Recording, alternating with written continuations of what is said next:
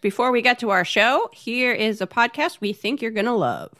Cartoon Dumpster Dive. I'm your host, Joel. And I'm your host, Andrew. Join us as we travel back in time to watch the garbage cartoons from your past. Will you remember them? Maybe. We painstakingly watch every episode of these cartoons to remind you that, hey, some things belong in the past. Our pain is your entertainment. Thanks for tuning in. That's it. That's the trailer.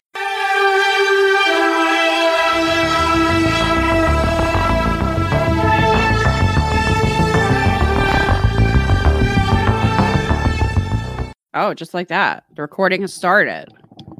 Just like that. There was no warning. Okay. Hello, friends and enemies. Hello. Gather round. If we have any new listeners, man, hello to you. I don't think we do. Maybe like 2. So, hi. You're very special. You have excellent taste. You're in just the right place. Welcome. Without a doubt. Yeah. It's great to have you here. Enemies, not so much. Log off. No. A download is a download, Liz. I don't know. Our enemies can listen. So right. Okay, enemies, you're free to download. You're free to complain. Just put it in a 5-star review and be sure to include something really funny I can put on merch. Yes, please. The cackling has to stop. We did hear from a new listener. Didn't we hear from a new listener who was sad that we don't have any tote bags because it was a limited run? Oh, that's true. Yeah. Cackling. So what really, we need a new insulting review. We need to piss off some new boomers who will tell us what did that woman that we're dangerous? This podcast is dangerous. Yeah. Yeah. So we got to step it up. I mean, that would be pretty good on a podcast. Oh God, I can't talk. That would be pretty good on a tote bag as well. Ignorant and delusional, I believe. Is what I believe we're called. That we know about unsolved mysteries, but not much else, which means we know about nothing because we don't know much about unsolved mysteries. And yet that's why we're here. Look, if you're new here, I hope you don't think we know a lot about unsolved mysteries. I hope that's not why you're listening, because you would think that someone that has the audacity to start a podcast on a subject would know a lot about that subject. You would be wrong. This is a podcast of the people. This is not for experts. This is for your fellow mankind. Anyway, I did want to start off by this might be a new-ish listener, maybe. Or maybe I'm just wrong. But Katie from California sent us a book, the Twin Cities Haunted Handbook, which for some reason we didn't have. I believe this was on our Amazon wish list. Thank you so much. I should really update that. Yes, thank you. This was a very nice present, and it's introducing me to lots of new places around town that I did not realize were haunted. First Avenue is apparently haunted. I was there last night. Didn't see a ghost, but maybe next time.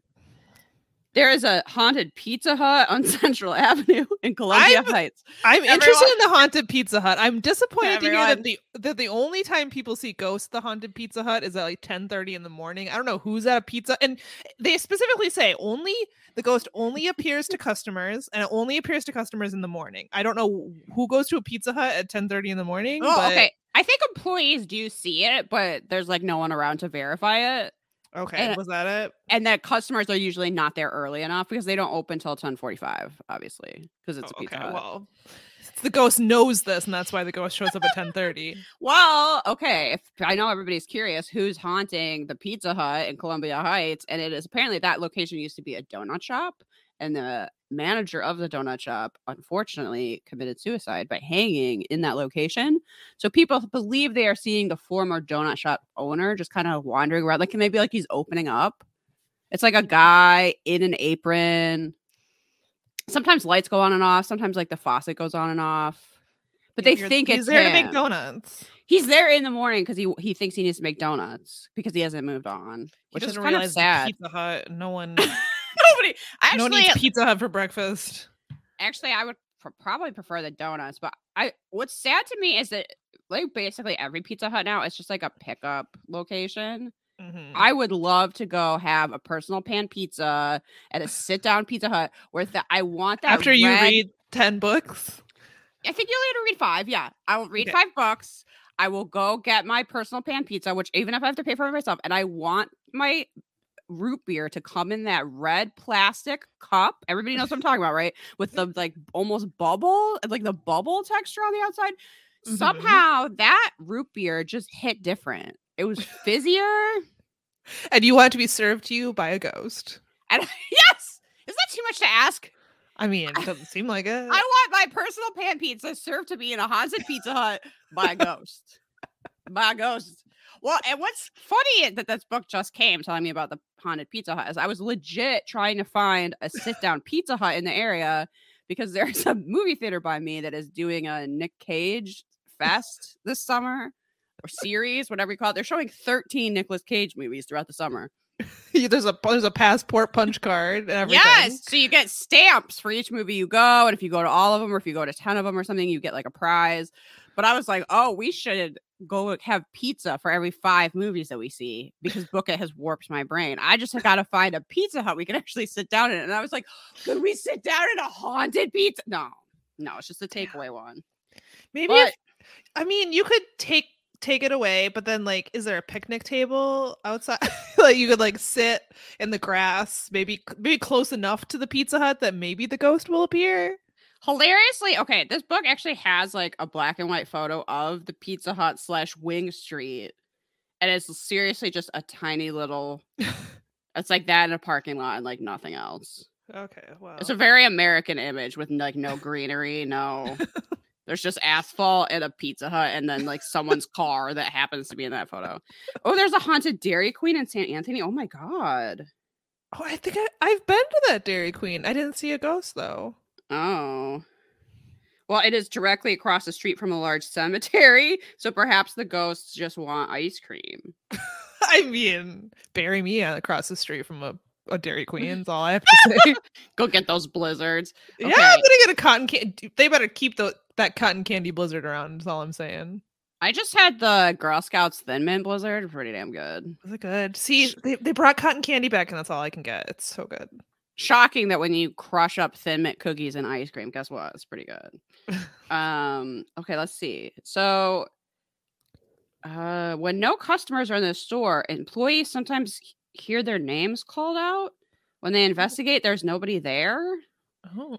After the store is closed, employees sometimes hear what little children laughing inside the store. I'm not sure I like that, actually. Food falls off shelves. Normal. Repeat seats suddenly print out for orders that were never made. Okay, spooky. Trays that have been neatly stacked are suddenly placed on the tables in front of every chair. That's just a prank. That is your coworker pranking you. Wow. These ghosts are really trying to serve people. Okay, I do not want to go to a business called The Busted Nut. What is that? It is apparently a bar and grill in Hastings that's haunted. It would be in Hastings. The Busted Nut? Yeah, no thanks. So presumably it was something else before it was the Busted Nut. That's why it's haunted. Oh, you know what? I didn't even look because I was like, not going there. I skipped over that page fast. So yeah, like basically everywhere in town's haunted. Cool. Like I mean, I'm into it. Who went to? Let's see here. Who went to Falcon Ridge Middle School in Apple Valley? Did you see a ghost? Get in touch. Perhaps it's you. Podcast gmail.com. Who saw the middle school Falcon Ridge ghost? Well, we know from another local haunted places book that the state fair is haunted by a pig and a small brown bird. Yeah, we only get the most like wholesome hauntings in this town. Also, look, the state fair is basically outside.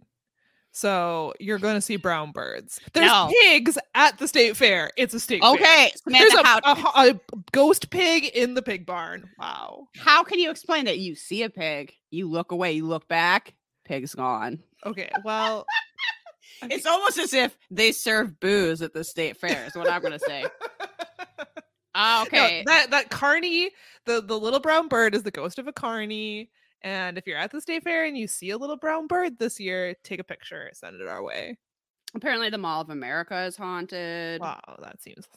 I mean, they're just there for Camp Snoopy. They changed the name of Camp Snoopy to Nickelodeon Universe, and now the ghost is stuck there forever. No! What is that? sad story. They're not allowed to move on now. They're like, I just wanted to go to Camp Snoopy one last time. Oh no. Oh. So now they're just like stuck going to that expensive candy store and touching the stingrays. Getting lost in the Lego store. Yeah. It's kind of seems like the elevator's open. What? I don't really. There's too many people in the mall. Elevators open? Yeah. People report at the Mall of America. That's why it's haunted.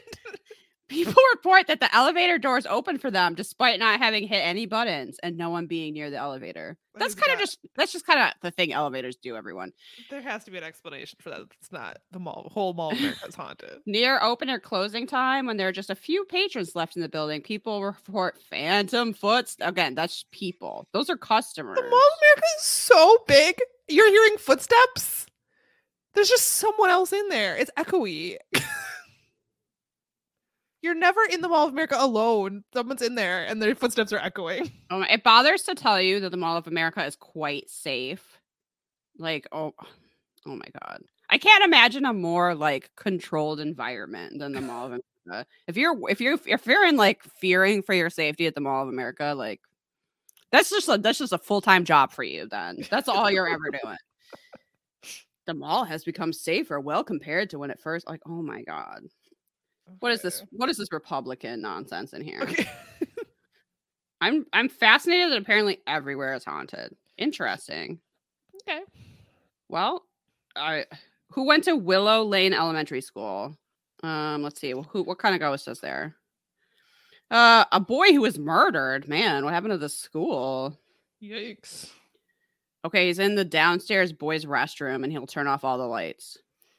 And then if you snap a picture, the ghost of the boy who was murdered will turn up in the picture. That is called an urban legend, everyone. I mean, when I went to elementary school, we didn't have cell phones, so we just told people to like say Bloody Mary into the mirror and spin around, and it was the same thing. It was the exact same thing. So funny. This is very interesting. Thank you for this, Katie. So I think it's time for snack time. Yes. Samantha tracked down these blueberry muffin Kit Kats. Sure did. Which are limited edition. What's exciting about this is that unlike some other novelty Kit Kats we have tried on this show, these are for an American market. So you might actually have access to them. Where did you find this, Samantha? Our local grocery store. It was like an end cap. All right, so let's see how we feel about the blueberry muffin. I'm predicting that I'm going to love this because I love anything blueberry flavored. This just seems like a flavor that would work. And it's like the lemon Kit Kats. I feel like this is just going to work. So this is the type of Kit Kat that doesn't have chocolate. The coating itself is the blueberry muffin flavor. And then it seems like it has more... Smells good. It says crisp wafers and blueberry muffin flavored cream. And I'm not sure what is in between the wafers. Okay, let's take a bite. I like it.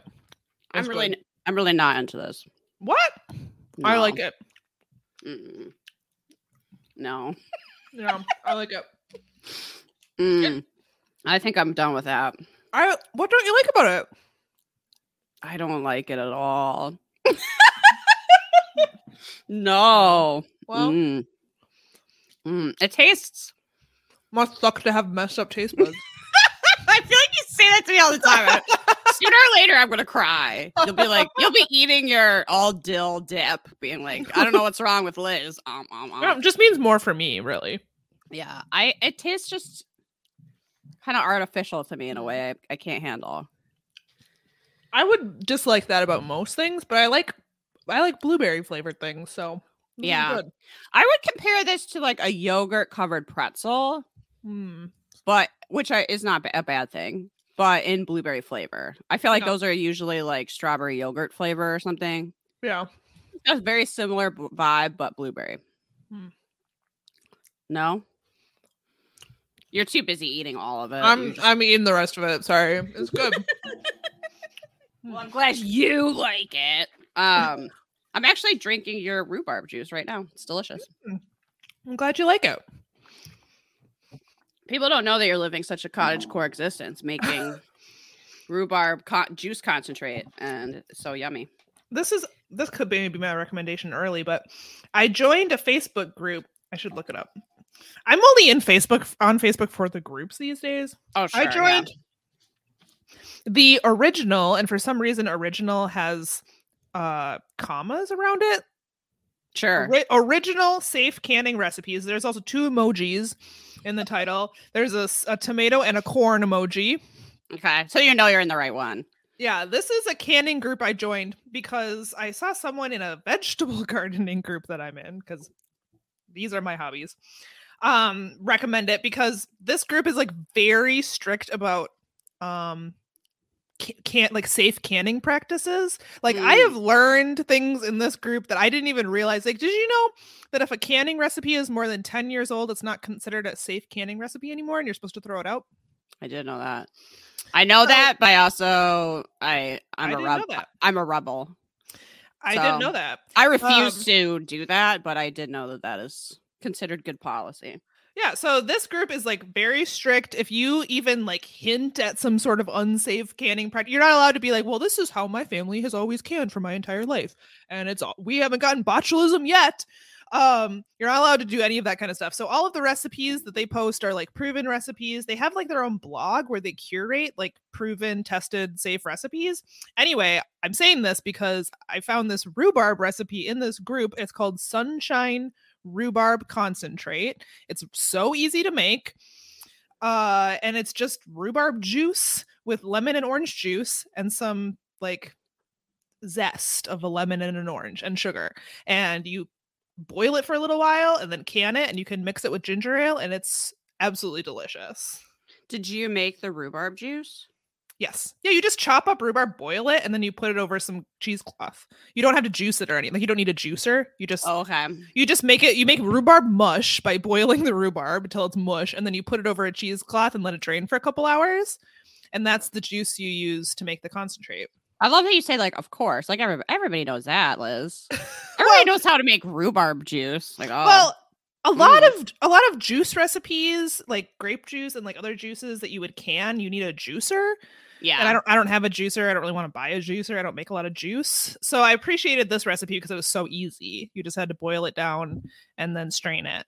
And I planted rhubarb. We both planted rhubarb last year because I got it from Travis's grandma. But mine is not ready to harvest. I don't know how yours is. Mine's doing great, but it's just a little too small.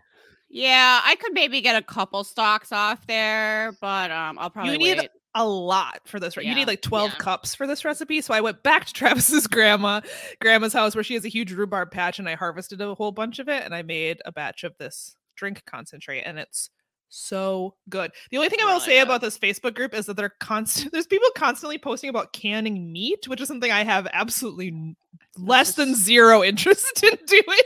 That sounds very gross to me. People are like canning Salisbury steak, which sounds like, well, I want to gag just thinking about it. But for what? They're bomb shelters? I don't know. I don't know. I guess if you're in like such a remote area that you're not going to be going to the store all the time, maybe it makes sense. But for me, that would make for me, if I start doing that, everyone, that's a cry for help.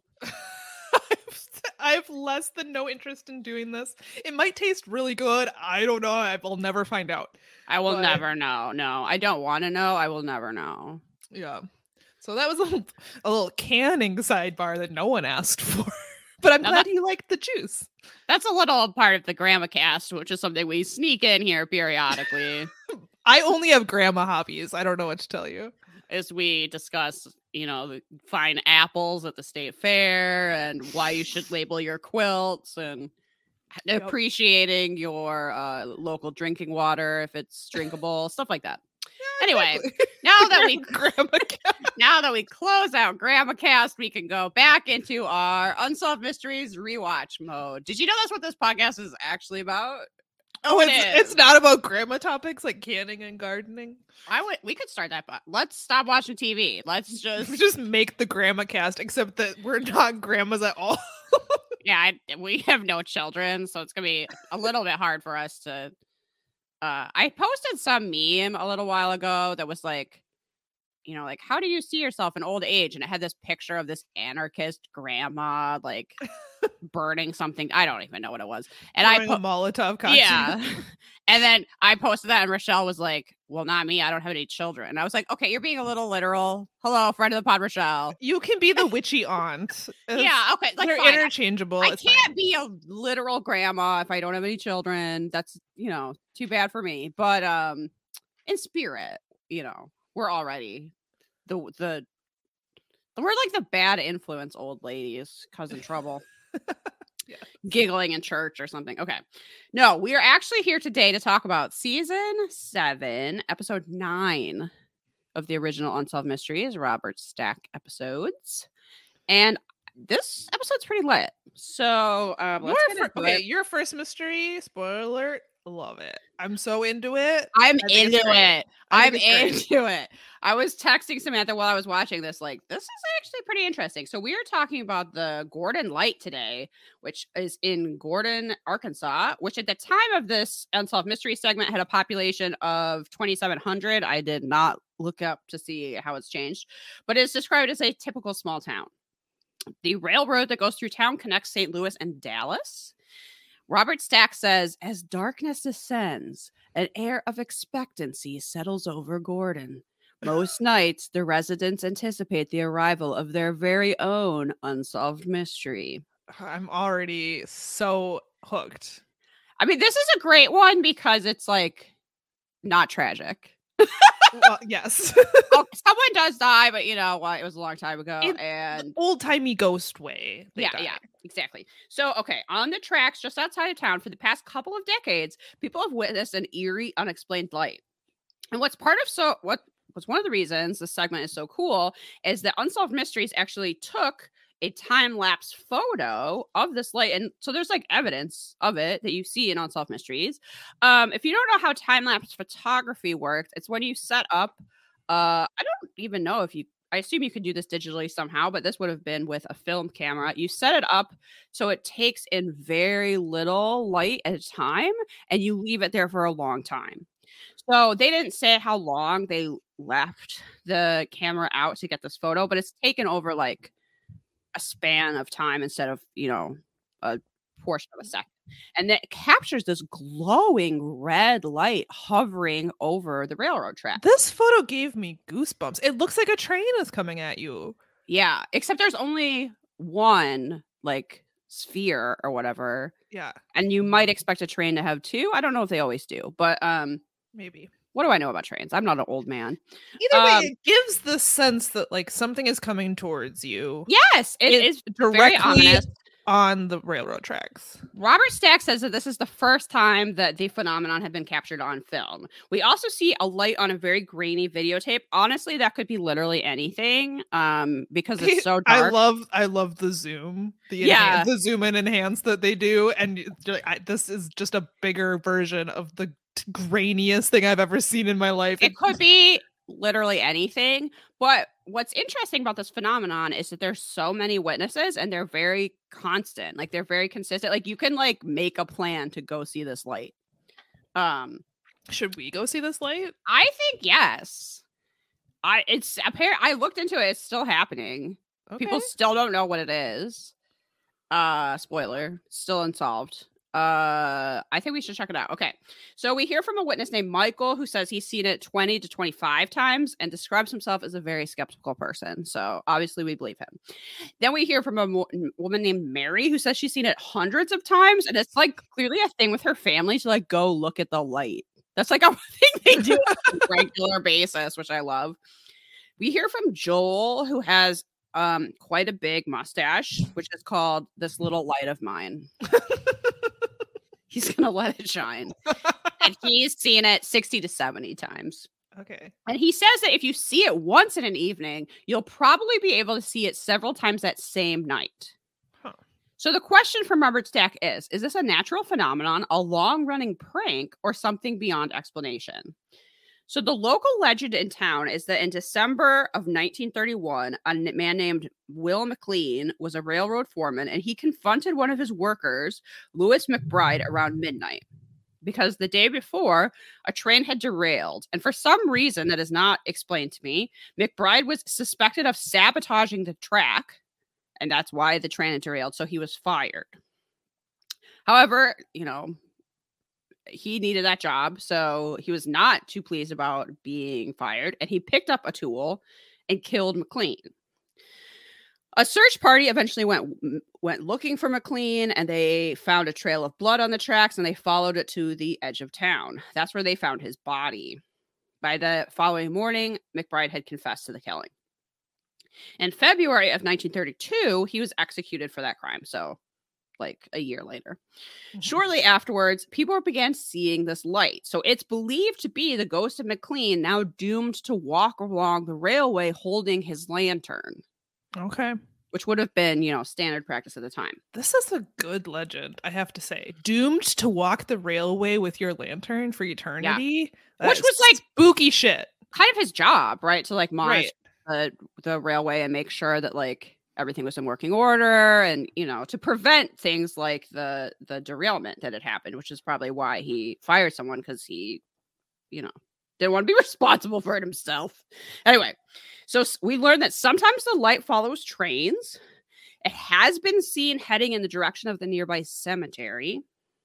It can be a quick flash or slowly fade in and out.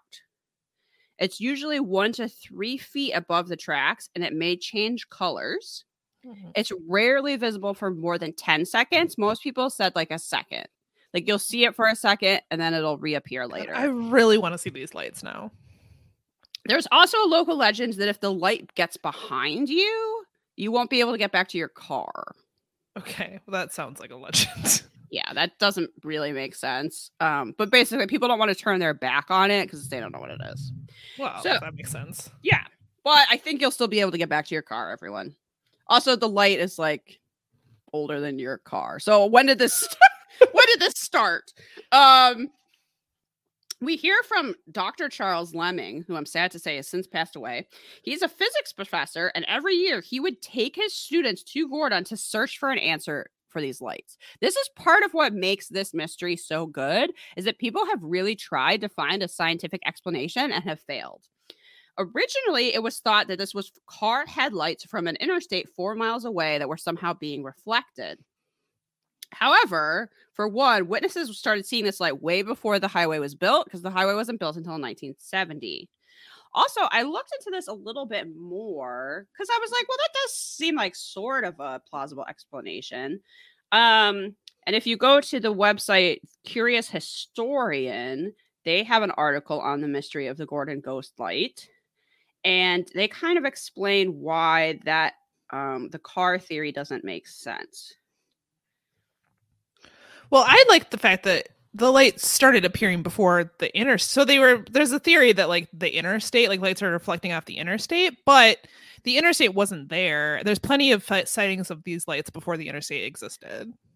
Okay, so this website notes that graduate students determined that the length of time that the Gordon light was visible did not match up with the amount of time a car's headlights would be visible, assuming they managed to be refracted up and over a hill from the interstate 4 miles away. He also noted that highway sounds did not coordinate with the appearance of the light. So they didn't find any pattern between cars and the light. Also, if you go to tripsavvy.com, they also have an article about this. And what it says is that the light can't be seen from the highway. There's a 2.5 mile hike in between the two. Blah, blah, blah. And that the theory that it's refracting through the trees. Okay. This is what it says. In a 1980 Arkansas Gazette article, a former graduate student at Henderson State University researched the light and stated, the nearest interstate to the tracks is about 4 miles away, and a large hill stands in between the tracks and the interstate. If the light was caused by passing headlights, it would be refracted up and over the hill to be visible on the other side. So it doesn't make sense that it's only visible in one location, if that's where it's coming from. Also, I feel like because it's so low to the tracks, yeah, that's another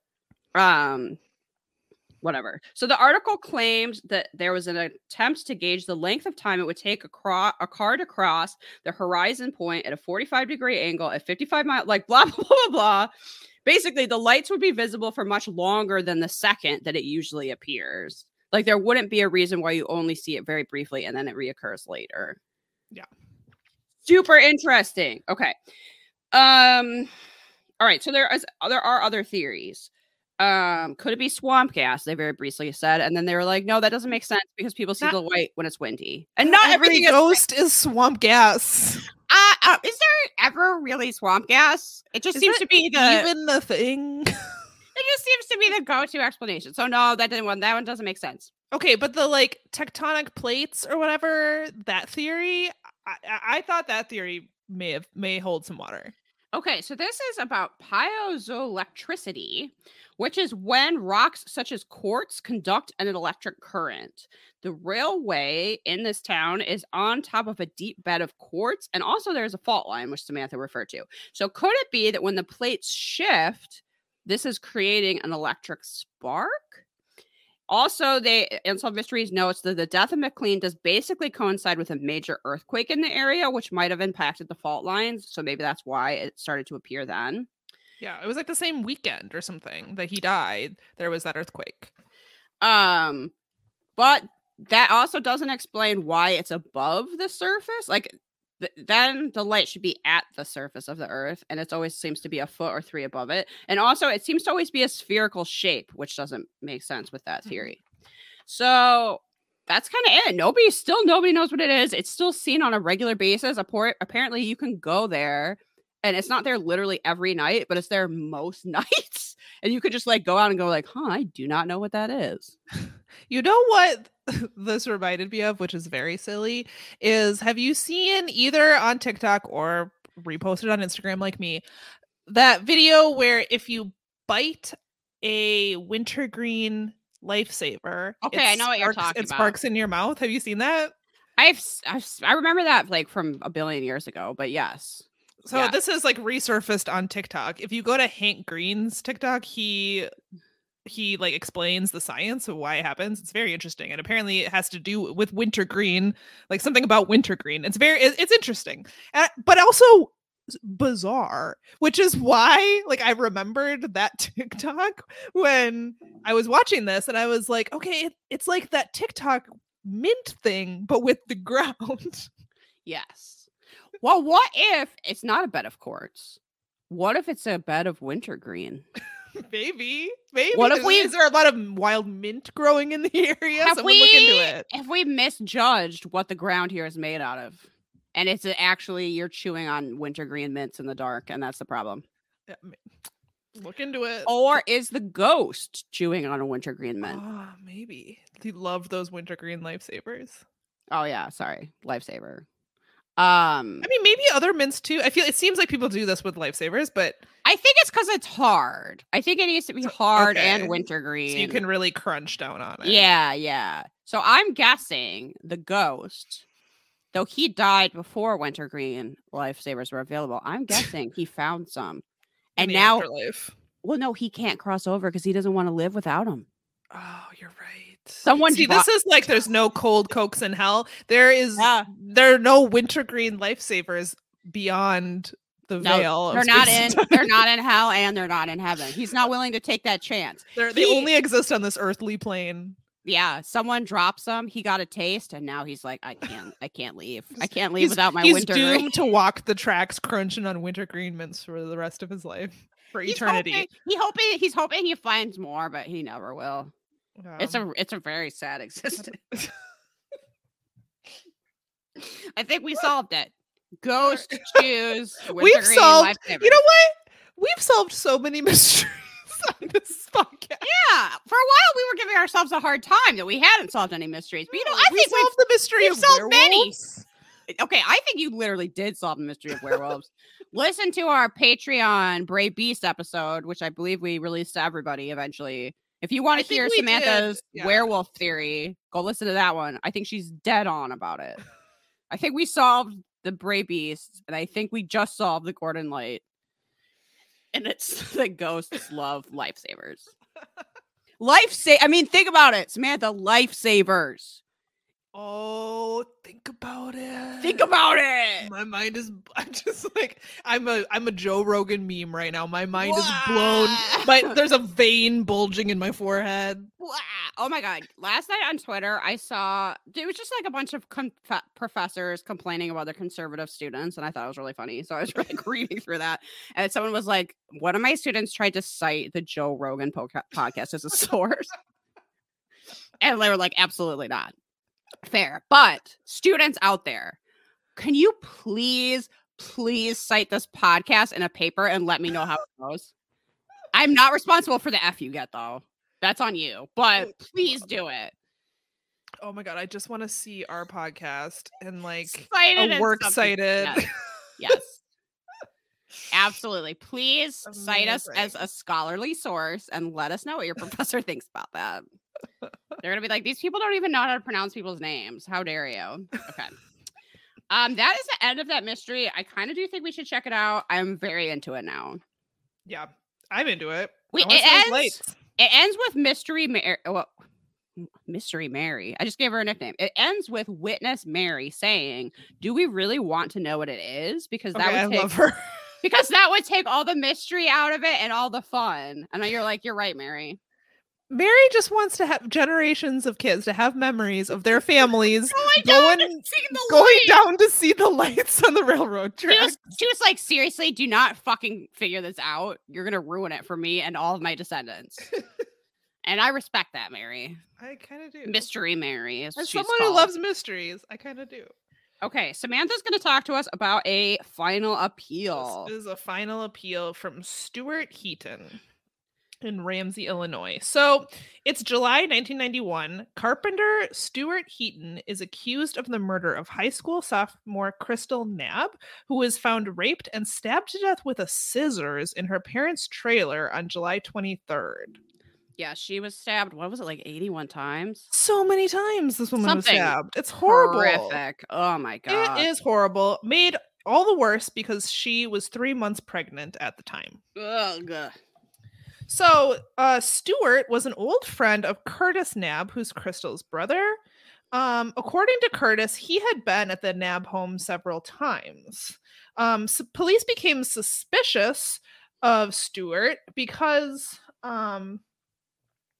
I believe his truck was seen by witnesses parked outside of the. So there was this white truck that was spotted parked outside of the home for several hours during the time when she was probably being murdered, and they're going around asking people, who do you know who has this very specific make and model type of truck? And Curtis says, well, he hasn't been around in a while, but my friend Stuart drives that same truck. And so they go to question Stuart and they notice that he has cuts all over his hands. He also has like either a bruise or a cut on his head, which they're asking, like, how did you get all these cuts? And of course he says they're from his job as a carpenter, which does actually make sense. He says he's interviewed from prison. This is the final appeal, so he's in prison. So he's interviewed from prison, and he's basically like, a carpenter that doesn't have cuts on his hand is a carpenter who's bad at his job.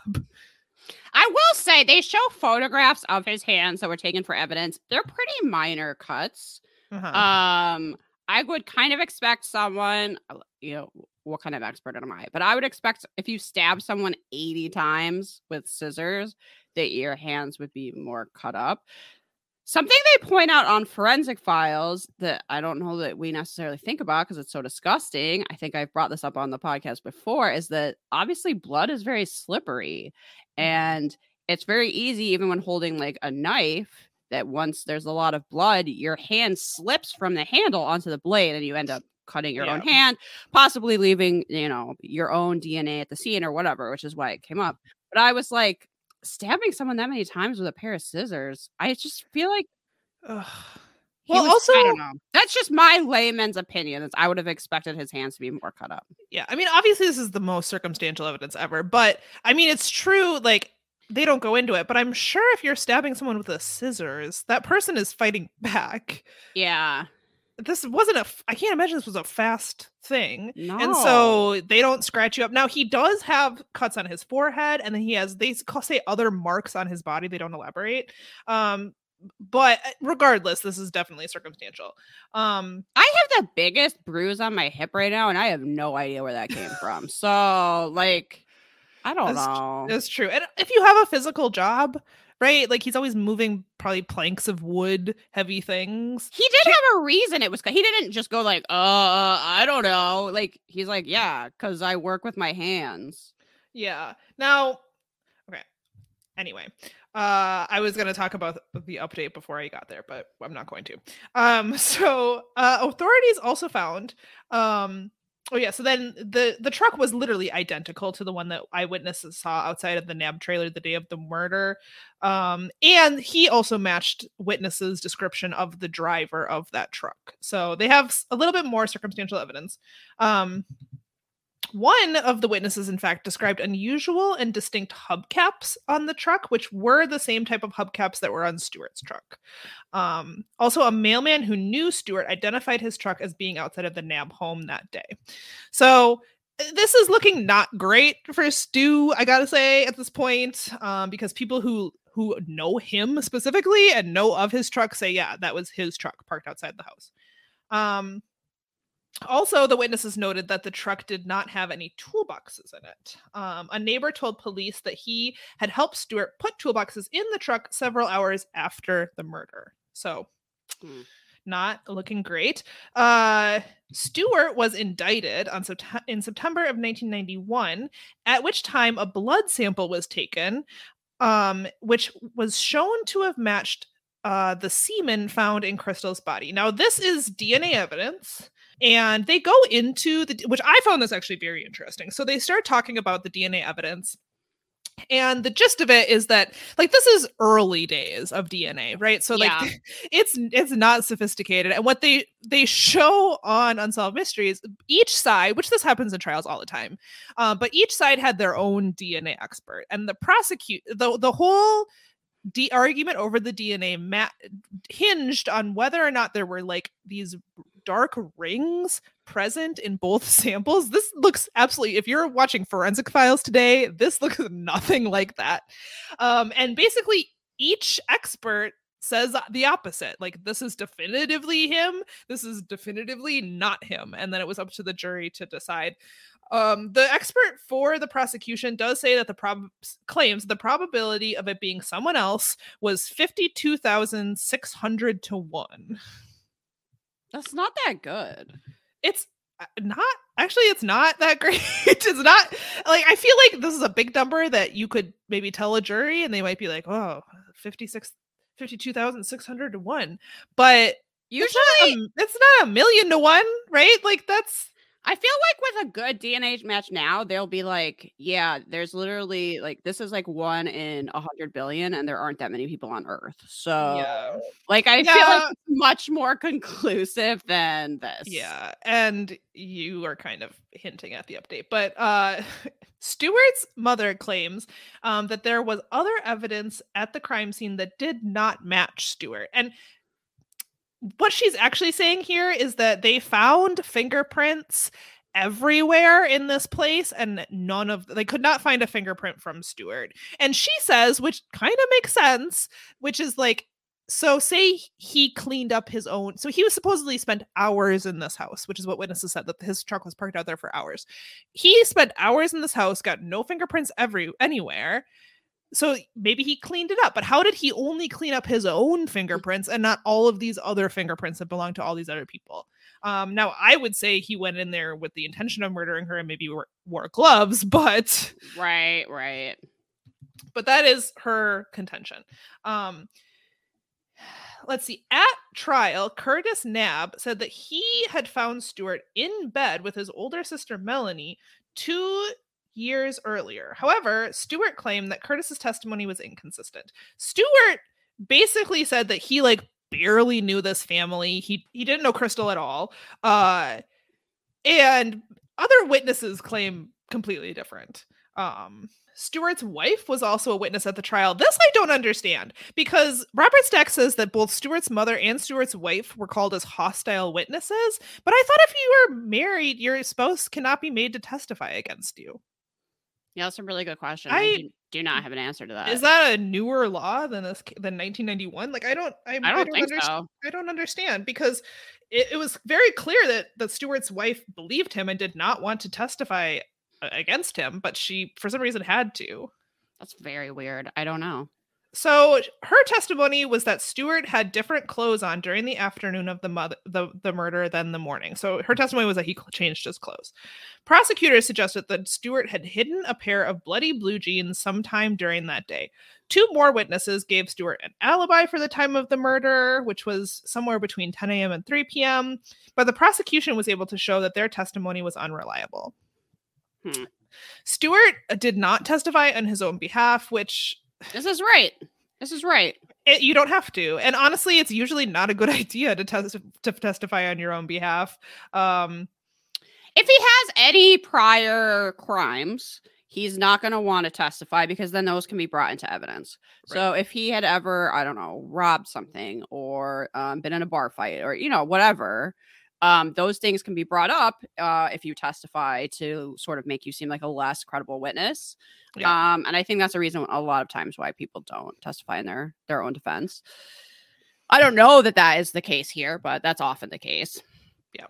So we talked about the arguments over the DNA evidence, which was very shaky. Even for the time, it was shaky. Robert Stack tells us that the DNA experts testified about the odds that someone else's DNA was found on Crystal's body, and that the odds were actually lower than what is normally allowed in most trials with DNA evidence. I don't like that at all. It's not great. It's not great because the rest of this is circumstantial. They didn't find there was no witness of him with blood on him. There was no fingerprints of his at the scene, like I said before. So the rest of this case is circumstantial, and then they have this shaky DNA evidence, which is not great. Also, did they give like a real motive? I know you don't need to have one, but it is odd to why did he do it? So he claims that he didn't know Crystal, but he knew the family. He was friends with her brother at one point, even if they hadn't seen him in a while. And so they do not say what the motive is, but he knew her, kind of. He knew of her, at least. Why would he want to stab her 81 times? Just he's a sicko? I don't know. Yeah. Yeah. I mean, he assaulted her as well. I have no idea. That's look, he might have done it. I don't know. I just feel like this is very circumstantial evidence for him to be put to death. Like, that just doesn't sit right with me at all. I'm looking at the Wikipedia to see if there was any motive given, but I'm not seeing one. Yeah, I don't know. I'm not sure that anyone, because the other thing is that he insisted he is innocent forever. Right. He has never wavered from the fact that he claims to be innocent. So he was convicted, of course, as is the final appeal. I lost my place in my notes. Okay. He was found guilty of first-degree murder and the death of Crystal Knabb. He was sentenced to life in prison without the possibility of parole. So despite the circumstantial evidence and the DNA evidence from the prosecution, some claim that Stewart was railroaded. So there's a couple people that we talked to. One is investigative journalist David Protes. He began looking into the case after Stewart was convicted. He looked at the records for trucks registered in Ramsey, Illinois that matched the description of the truck seen outside of the Knabb home. And he narrowed down the list to 12, which so in all of, I guess this was just in Ramsey, Illinois. Yeah. Which, that is actually a lot of trucks for one pretty small town. It's a small town. Yeah, and that doesn't include nearby towns or the county or whatever. Right. So there's a lot of trucks that could have looked like Stewart's truck in this one town alone. And he does say that one of the other truck owners had a lengthy criminal record and knew Crystal. But yeah, that's not necessarily mean anything. I don't know. Okay. I didn't realize this was a life sentence and not a death penalty, which is what the final appeals usually are. It does seem pretty circumstantial to me. I am not completely sold on his guilt at all. Okay. Well, let me ask you what you think about that after we get to the update. So, from this segment, I say I get why there's a final appeal. Oh, 100%. And I can see why Unsolved Mysteries heard his case and decided to show it. So according to the statistics on the DNA sample used at trial, there were at least 4,800 people in the United States that had the same profile as the one found on Crystal's body. That is a lot of people. Yeah. Stewart's new lawyers found that Dr. Robert Allen, who is the DNA specialist that testified at Stewart's trial, had retracted his methods that he had used to identify Stewart's DNA on Crystal's body. Protest also states that the DNA sample on Crystal's body was old and should not have been used at all. Interesting. So he also found evidence of subjectivity in Allen's records. Allen's colleague, there was like a note that I forget if you wrote to the prosecutor or what, but the expert for the prosecution basically like wrote a note or a letter or responded to a request to be the expert or a request to analyze the DNA and was basically like, well, I hope it proves he's guilty. So that's not great. See, that's the problem with forensic science is that it doesn't apply scientific standards. Like, you shouldn't know when you're testing that whose sample that is. You shouldn't go into it with that bias of, man, I hope this shows he's guilty. Like, that affects results. Right, you're working for the prosecution, right? You're trying to give the prosecution what they want. You're like, well, I hope this works out for you. I hope it proves he's guilty. Well, that's not. There's no double blind process, and there's no confirmation. You don't have someone looking at a sample anonymously, not knowing anything about it, find a result, and then get another result, which is what you should do in a scientific process. It's just very frustrating to me. Yeah, it is frustrating. And in fact, there is a colleague of Dr. Allen that who's interviewed for the show who states definitively that what he saw presented at the trial, he does not believe was strong enough to convict someone and send them to prison for life. He says there might be evidence I'm not aware of, but from what I saw, the DNA alone that I looked at, he didn't feel that was strong enough evidence to prove without a reasonable doubt that Stewart did it. No. Now, of course, the prosecutors maintain, whatever that it was him. They say that various witness statements about the truck and driver, the cuts on his hands, were also key in proving. They basically like, well, it wasn't just the DNA evidence. There's also all this other evidence, and it's like, yeah, but that's very circumstantial. He has cuts on his hands. He works with his hands. If cuts on your hands was proof that you were a murderer, my husband should be in prison because that man looks like he's fighting with cats every day because he works with his hands. Yeah, I mean, driving a white pickup truck and having cuts on your hands in rural Illinois. Yeah, that's not enough. That's cannot be enough evidence. There's 12 of those trucks in that town. You're telling me people driving those trucks, none of them had any cuts on their hands? And I'm telling you again, it was not that severe of cuts. Like, it definitely seemed like, it's not like his hands were like all hacked up and he was like, yeah, this is from carpentry. And you're like, how? Like, you're like, oh yeah, that makes sense. Yeah. Yes. Yeah. And I mean, I do think that I find some of the witnesses more credible than others. The mailman who knew Stewart personally and knew Stewart's truck, I feel like you would recognize that specific truck. There's like distinct hubcaps on his truck, apparently. So I do think that the witnesses were a little more credible, than they could have been. But I still don't think that's necessarily enough evidence. For life? I think you're right. That's the most credible piece of evidence that I do feel like that person would probably know. But it's like, why did he do it? And you don't have like, if he was wearing gloves, like, where are those gloves? Like, right, exactly. The scissors were left at the scene, so it's not like he was found with scissors, or even though it'd be like, well, people own scissors. Everybody owns scissors. Yeah, exactly. So Unsolved Mysteries, when you're watching this episode, at least, I know that Unsolved Mysteries is working on updating some with some of the new updates but they have not updated this one, so there's no update in the episode at the end of this segment. But if you go to Unsolved Mysteries wiki, this is considered solved.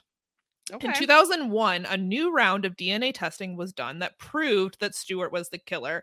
The chance of it being someone else's DNA was over 31 billion to 1. Okay, using the new testing. That's the kind of number I want to hear. Yeah. It's like, well, we would literally have to go into outer space and find aliens to include them. Yeah. Yeah. Right? Like, that's the type of number that's much more convincing. So I still maintain that the original case was shaky. I honestly think it's maybe just a little bit lucky. And honestly, they would not have looked at Stewart whatsoever if they hadn't specifically gone to the brother and said, hey, does someone drive a truck that looks like this? And he knew Stewart. Like, they wouldn't have found him at all. Yeah, I don't know that the brother, he wasn't like, I know who had it out for my sister, this guy. It's just like, he was like, the only person I can think of that has this truck is him. Is this guy, right?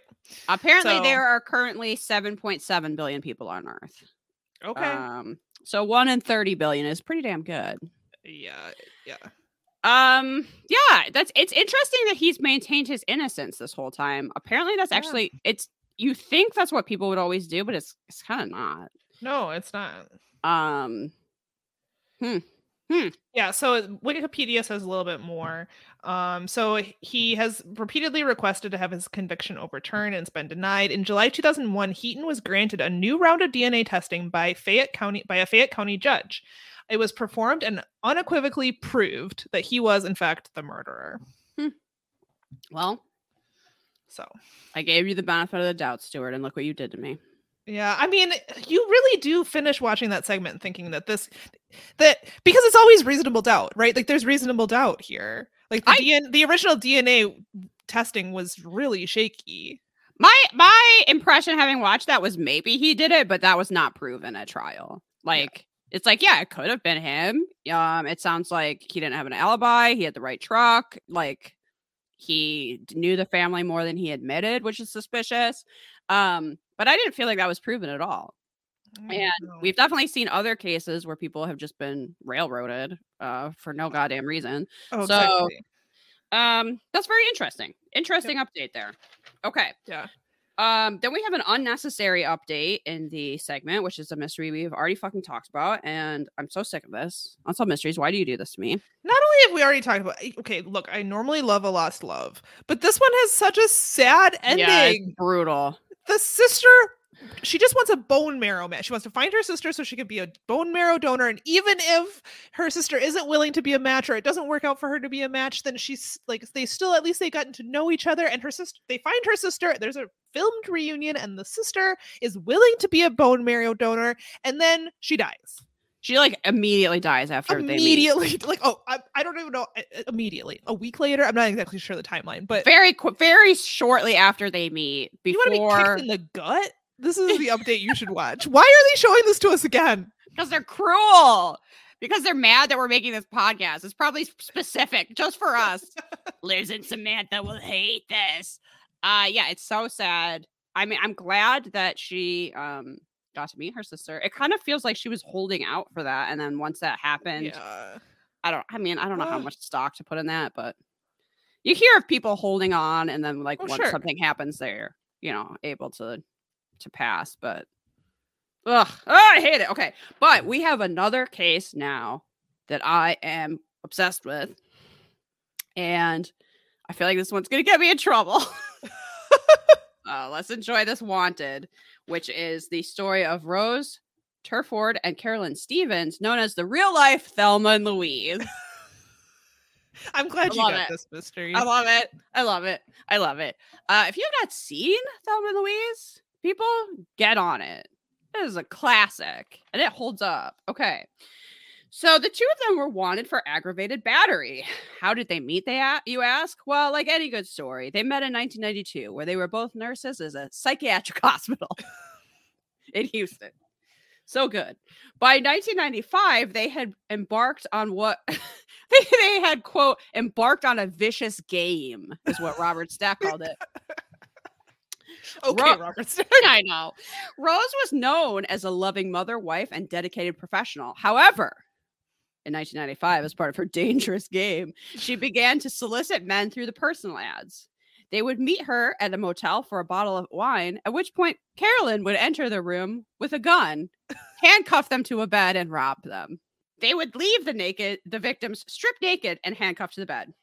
Carolyn would guard them while Rose went out to use their ATM and credit cards.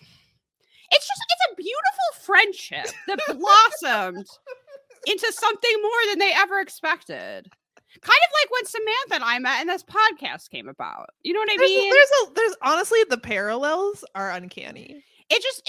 They were just coworkers. They happened to meet at the psychiatric hospital where they both worked. And then they realized that they had a mutual interest. And it wasn't talking about Kurt McFall on Unsolved Mysteries. For them, it was, what if we met up with men, handcuffed them to beds, and robbed them, and they would be too embarrassed to do anything about it? And I think that's beautiful. I do. So over 3 months. What a story of friendship, honestly. I know. This could be a Disney movie. It could and should. Over 3 months, they robbed at least 10 men for $250,000. Oh, it's so beautiful. I wonder what they spent. They're robbing some wealthy men. Yeah, seriously, that's not Only that many 10 men got them $250,000 in 1995 money. I'm gonna say this is a victimless crime. They clearly, these men had too much money and they needed to share. These guys had more than one boat each, right? You make an excellent point, and we are very strict about how many boats. I think we at one point, if it was like, if you had more than 4, what? No, if you have more than 1. I think we drew the line at 6 for some reason, but that seems way too high. No, I think we said that was too many. Okay. Someone we were talking about had 6 boats, and we were like, no, absolutely not. But if there's a number of boats you have, you're gonna end up naked, handcuffed to a bed, getting robbed by 2 lovely ladies, and that's called fate. Should have given up a boat. Yeah, try donating to this podcast. Okay. In 1995, I'm so sad to say they were both arrested. I really wish we had details on what they spent the money on. I'll look into it. I'll see if I can find that out for an update on a future episode. Okay, I'm picturing them in like colorful fur coats, driving around in convertibles with like absolutely pink convertible, sunglasses. The boa is flapping in the They have multiple poodles in the back of the convertible. One of each color. Yeah. My favorite part about this segment is, I don't know if it's the police who are looking for them or who they are, but they just keep talking about like they should think about what they're doing to their families. They're ruining their families' lives. And I'm like, what? How? Also, I mean, yeah, maybe they are, but we never have heard that from a male suspect who's wanted. I've never seen a guy rob a bank, go on the run, and then be like, is he even thinking about his children? No! This was not said about Fumbles. No! Yeah. Is Fumbles thinking about his family and how embarrassing it is for his mom to be the mother of Fumbles? No. These kids' moms are the real life Thelma and Louise. This is the coolest thing that's ever happened to their families. You're right. It should be like on their family crest. But these bummers of police officers, these wet blanket police officers are like, just think of the children. Think of the children. They don't have a mother at home to cook them dinner. It's called Easy Mac. Get some for your children. It's called a TV dinner, and they're fine. They're fine. They'll get food. It's okay. Have you heard of a Lunchable police officer? I think they're going to be okay. With their $250,000, they can get all the frozen dino chicken nuggets and potato wedges they want. Okay. So they were both arrested. I'm so sad to say. Rose's parents were going to post bail for her, but that would have left Carol stuck in jail. And they had a ride or die policy. So what they did was, Carolyn called Rose's parents and explained that Rose's kids were in danger due to a villainous international private investigator named Avery. Okay. And that if they didn't bail Carolyn out, she wouldn't be able to protect the children, and Avery, their arch nemesis, who is clearly not real, would get the kids. So this is kind of why they kept bringing up the family thing, is that Rose's parents put up their house and restaurant to post bond for Carolyn. But of course, they both ran off immediately. Okay, well, it's not cool. It's not super cool, but no, that crime does have a victim, and it's Rose's poor parents that were willing to get their daughter out, even though they believe this clearly fake story. They were like, our daughter would never lie to us. They were like flabbergasted that they posted bail and that her daughter just took off. And we literally see a a reenactment of two women driving around in a convertible having the time of their life. Of course. Which I hope is literally what they drove like away from the prison. Like, see you never, bitches. Okay. Of course, they both ran off immediately, leaving a note saying that they had been kidnapped by Avery. He's out there. Watch out. He's out there causing very convenient complications. Okay, now I loved everything about this. I'm not going to lie. But now this story takes a sad turn. And in this case, I think I might blame the Unsolved Mysteries viewers for this one, which is they are eventually arrested in Canada and sent back to Houston. If that was due to a viewer tip, shame on you. Shame on you, viewer. But this is where it gets sad. Rose was sentenced to 30 years for 30 robbery. years? She would have been better off killing one of those dudes. What? Yeah, she was sentenced to 30 years and has served her time. Carolyn was also convicted, but guess what, everyone? She rolled on Rose. What? She testified against this Rose. was a friendship for the ages. I know. So she only got, and she still got 10 years. So it wasn't that great of a bargain anyway. Ugh. She served 9 and was released. So what I learned from that is that friendship's not real.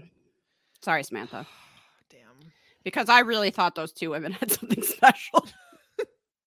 And in the end, one rolled on the other. How could you? Her parents got you out of jail in the first place and lost their home and business. So anyway, the world is a nightmare. If two, Thelma and Louise women on the run can't make it, what hope is there for the rest of us? Sad. I mean, you might go, Liz, that movie ends in tragedy. Yeah, whatever. Minor detail. Okay, now we have to rate this episode. All right, mysteriousness. Okay, what the fuck is that light? I'm super mysterious. Thumbs up. Just for that. Yeah, thumbs up for sure. So the next category is reenactments. You know what? Good. I think they're fine. Yeah, they're fine. I really liked the convertible car. Yeah. So. There had to be. There had to be one. Yeah, so I'm going to say thumbs up again. Yeah, I'll do it. Fashion? Unremarkable. Honestly, The Wanted could have had better fashion. I realized maybe even if it didn't reflect reality, they really could have used some better want like a Pretty Woman style shopping montage of them like trying on different with all their money. Hats. Yeah. What did they spend their money on? I want to see jukeboxes, slot machines, pool table. I want to see all the ridiculous things you would buy if you suddenly had $250,000 and we're like, well, I guess I'm getting an in-ground heart-shaped pool. That's what I'm going to do when I have $250,000 that I scammed out of men that are crying alone in hotel rooms. So yeah, definitely could have been better. I'm going to say thumbs down. Yeah, thumbs down too. Robert Stack? He did have some very poetic turns of phrase, but I feel like he could have been in it more. I agree. So what do you say? He should have been on a railroad track with a lantern. Oh my God, you're so right. And he should have been driving around in a convertible. Yes, thumbs down. Robert Stack, step up your game. He should have also like really awkwardly pointed out that he's never been scammed and handcuffed to a bed in a way that you went, wait, you clearly have. Clearly you want to be. Yeah, you're protesting What's going on here? Too much, Robert Stack. I don't believe you. That I wish was in there. So unfortunately, I've never. Yeah. Hey, well, I do have a lot of money, and yet women are never handcuffing me to beds and robbing me. It sounds really hot. That would have been great. So, thumbs down. Thumbs down. Thumbs down. Friendship is dead. Okay, so our Robert Stack scale, 0 to 5. I did really like this episode, actually. I really liked this. But I wish the unnecessary update was another little mystery. Yeah, I wish this episode needed a lost love, and the unnecessary update does not count. We've seen it before, and it's sad. This one, if this episode had a lost love, it would be nearly perfect. It would be one of the best ever. Yeah, it could have used just like a little, I don't know, like an armored car robbery or what about the bird at the state fair? Just a little segment that wasn't too harsh, something like that. So I'm gonna say 4. Yeah, I think so too. And it's a very solid 4. If it had had one more mystery, it would be a 5 for me. Agreed. But in the end, 3 mysteries is kind of just not enough. Yeah. Even if it includes a mysterious light and Thelma and Louise. Agreed. What if they had gone on the run and they went to go find that light and they figured it out? That would be amazing. That would be a great twist. If you're writing something, a screenplay or a book right now, and you're like, I don't know how to end this. I've got all these things and send them to find that light. Yeah, just out of nowhere. Be like, Thelma, yes, Louise, I think we need to solve the mystery of the Gordon light today. And then they drive down to Arkansas. Yeah. Yeah. Well, you're welcome for that inspiration, everyone. Okay, so we like to end these. Did you know that we like to end our show with recommendations? Yes. Little palate cleanser. We have not talked about drugstore makeup in probably literal years. Far too long. Because I mean, I wasn't going anywhere. I was buying makeup, but I was not wearing any makeup. Those are 2 different hobbies, I would say. Oh, 100%. It's just like if you do any kind of craft, whatever the raw materials are for your craft, in my case, it's fabric. Buying fabric and actually making things with said fabric, two different things. 2 different things. Just like, collecting books and reading books. Kind of completely unrelated. Very unrelated. But Samantha once sent me some meme about fabric that's like, if I had a wine collection, you wouldn't expect me to drink all the wine. Yeah. And I was like, good exactly. Point. So I'm trying to look at things a little bit more that way. Anyway, whoa. I have some drugstore makeup recommendations for y'all. My first recommendation, my biggest recommendation, is from, I don't know if you're supposed to say this, the Creme Shop or the Cream Shop. I always call it cream. I don't know if that's right. It has a little accent on it and it's spelled French, but I'm sure nobody actually says it that way. I don't know. So either the Creme Shop or the Cream Shop, which is a Korean band that makes stuff in Korea and California, they have a CC cream, which they describe as full coverage, age-defying, moisturizing. It does have an SPF of 30. This stuff is amazing. Ooh. It makes my skin so it's like a very natural look, but it completely removes redness and any color variation, and it makes your skin very matte and consistent. It doesn't feel heavy. I don't know. I don't really know enough about stuff to understand why something is full coverage and a CC cream. That doesn't make sense to me, but whatever. It has a decent shade range. It looks like there's 17 shades. Okay, not bad for the drugstore. Not bad for the drugstore. Definitely broader than I would expect from a Korean brand. It goes fairly deep. Obviously, I wear the lightest shade because I'm practically a ghost. But I'm practically see-through, so I'm using the fairest one. I like this. Got the SPF in it, but the texture of my skin when this is on, so good. Can't recommend it enough. Nice. Okay, what I would pair with that, I know you were wondering, is the e.l.f.'s Mint Melt Cooling Face Primer. Okay, sounds lovely. This is a gel primer. I think it's kind of a dupe for the Milk Makeup Hydro Grip, which you might have seen at Sephora. It's like a clear green gooey primer. I actually think this is better. And this costs only $8. Oh, I should have said the CC cream costs like $18. I got that at CVS. And then when I bought it, I was like, 18 for drugstore. CVS, though, you can get a coupon. That's true, too. That is true. And honestly, I do think it's worth the $18 because it's quality. Okay. This primer is only $8. It smells amazing. It's very minty, but in like a great way. It is very cooling and refreshing. And then it just kind of, just like grips your face, whatever stuff on there for a very long time. Very effective primer. Absolutely no complaints. Nice. My last recommendation is for the Essence Lash Princess mascaras. All of these things have been out for a while. I don't think any of them are new. I don't know how old the CC cream is. This mascara has been out forever. There's like 4 or 5 of them in this line from Essence. I have the purple one, which apparently is called Sculpted Volume. I don't even know what that means. There's a waterproof one. There's a false lash effect. There's a curling one. There's a volume one, whatever. This mascara costs literally $5. And it is as good as any. I just use this now. It's definitely better than Sex Mascara I know we've complained about before. Okay. That's so clumpy. So I don't know what sex that guy's having, but that it's not a great mascara. This is $5. I would compare it to like any top line. I can't say I've tried a lot, but this is a perfectly acceptable one for literally $5. All right. No complaints. Ask for $5. Yeah, it doesn't flake on me. I have super watery eyes and it doesn't really come off. And stays on there, looks good. Nice. Not super clumpy. Just, makes you look like you have eyelashes. So, those are my recommendations. Let me know if they work out for you.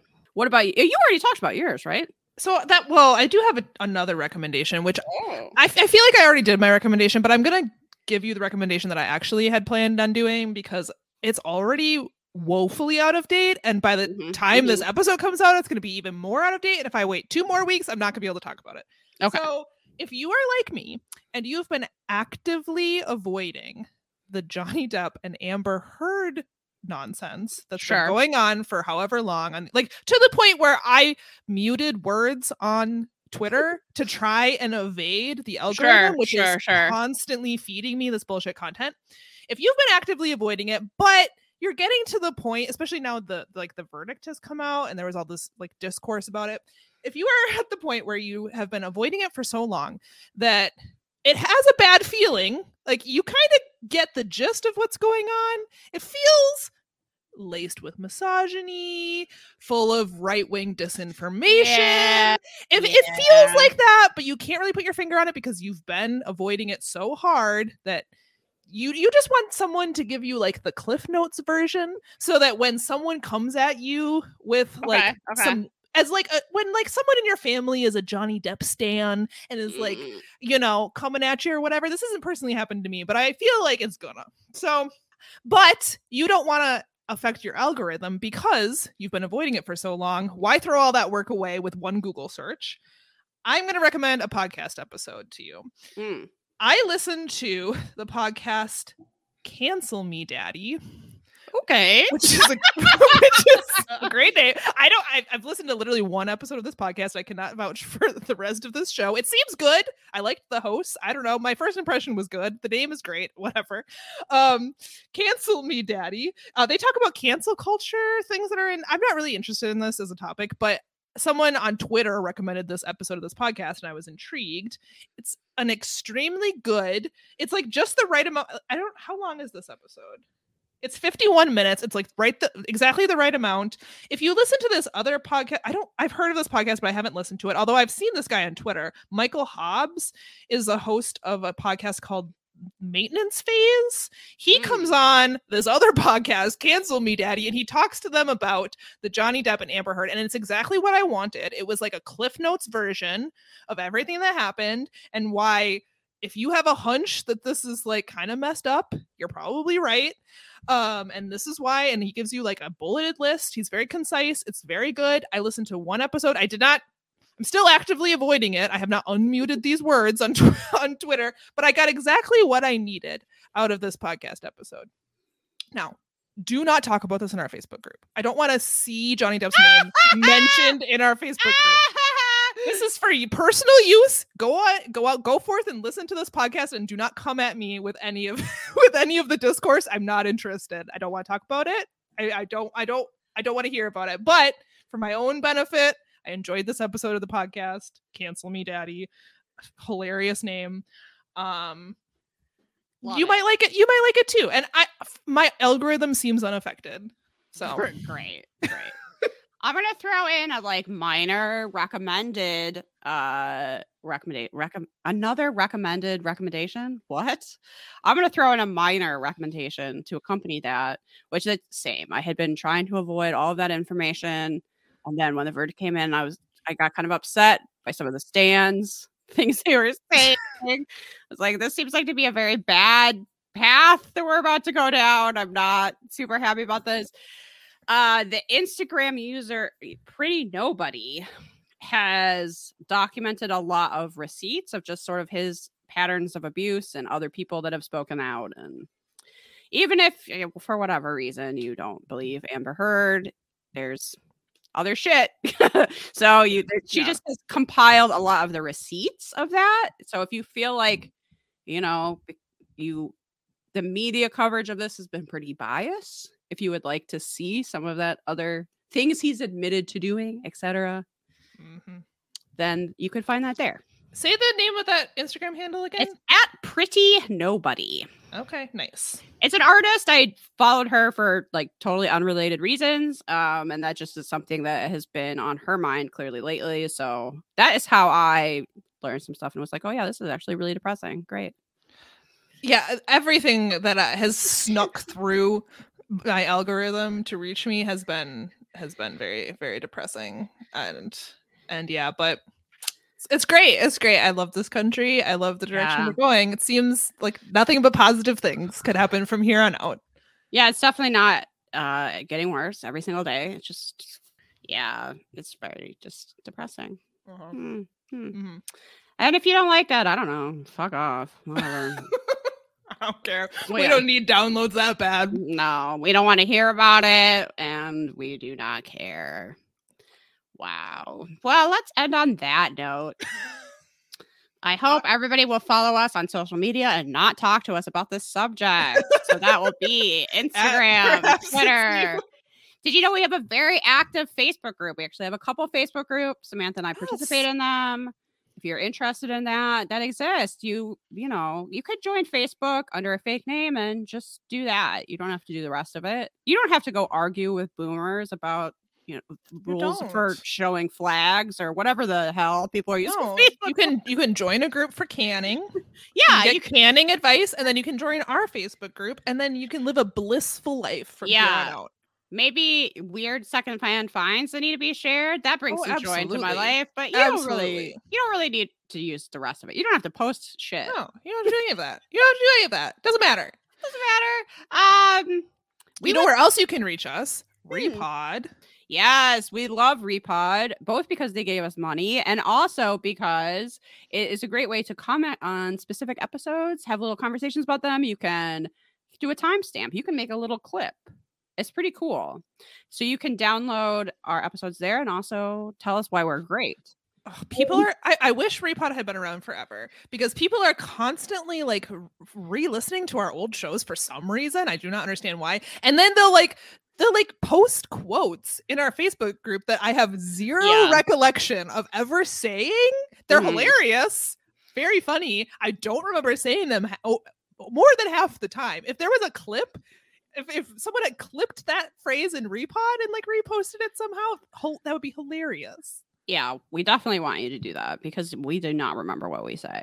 I was having a conversation on Twitter with a different podcaster, and they asked if I listened to that because they knew you edited the episodes. Did I listen to them before we published them? And I was like, oh yeah, absolutely.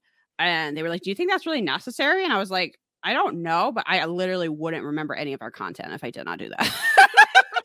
So yes, it's not like necessary for like, I don't know, like editing reasons. We don't usually make changes after I do the first edit. We're not saying controversial things usually. Afterwards, we're like, oh, shouldn't have said that. That doesn't really happen, fortunately. Yeah, it's more just so I'm like, oh right, we are hilarious. I forgot.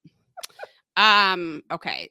I have not asked you to send in your spooky stories for a while, but you should do that. You should do that. Because if you don't, we're going to have to be reading about the haunted Pizza Hut from that book, which I'm interested. I'm willing to do, but I feel like if we throw in a few of your stories, it's going to be better. It's going to be better. Apparently, literally everywhere in this state is haunted. It can't just be us. Yes! You've seen ghosts. We know you have. You've seen a ghost. I mean, have you ever been to the Mounds Theater in St. Paul? That's apparently haunted. Or you could just point to a map and say, have you ever been there? It's haunted. And we're not in the same room. I would have no idea. I'm just flipping through that book now. Have you ever been to Gibbs Farmhouse in St. Paul? It's a museum. Gibbs? Gibbs. Yes. I've been to the Gibbs Farm. It's a popular destination for school children to go on field trips. Well, I'm pretty sure I made a wax candle there. Well, as a 10-year-old. That wax may have been haunted. Maybe my house is haunted now. I don't know whatever happened. I'm sure my mom's house probably. I'm sure she still has it. Tell her to burn the candle and see if she sees any ghosts. Oh, you're right. Okay. What else do we need to say? Patreon. You should give us even just $1. We'll get you so many bonus episodes. You get a welcome postcard. There's other things like coloring sheets and gifts. It's over 50 bonus episodes you get instant access to for $1. This is honestly, we're bad business women because we keep putting out more content for the same price. Yeah, and we can't change it now because people are locked in at that price. So, well, when you first make when you make a Patreon, you can put your goals, and I put 5 because we always say we have 5 listeners. So I made our goal 5, which we have more than 5 patrons now. We met our goal, and we can never change it. So works for me. Is there anything else? Oh, smash that subscribe button. I was gonna say hit that motherfucking subscribe button. You injure your finger. I want your acrylic to pop off. Oh wow! Because you hit that subscribe button so hard. Just kidding. I don't. That sounds painful. And also give us a 5-star review. The only type of review we accept. You can say, wow, I really hate Liz's voice and I never want to listen to this again. 5 stars. The only place I will allow some depth discourse is in a 5-star review. I don't care what you say in a 5-star review. Yeah. Doesn't matter. Yeah, I agree. If you want to say... that's not literally there are some things I would care about, but very few. If you want to be like, Johnny Depp is my imaginary boyfriend because I saw Don Juan DeMarco on a plane at 8 years old... which I did, let me tell you, eye-opening experience. You have to put that in a review, and it better be a 5-star review, or we're coming for you. Yep. With all the ghosts in the state of Minnesota, we're coming for you. With a lot of ghosts too. With a ghost pig, with the little brown bird, with the haunted drain. You don't want to see that haunted drain. You don't want to see what's in that drain. That haunted drain's coming for you. That ghost in Anoka that took a bite out of a cookie. You don't want to mess with that. Such wholesome ghosts. I know. I love this place. Okay. That is the end, everyone. Solve some mysteries. If you have a theory about what the Gordon Light is, I want to know. Write us in. Yes. Yeah. Okay. Bye, everyone. Keep barking. Bye.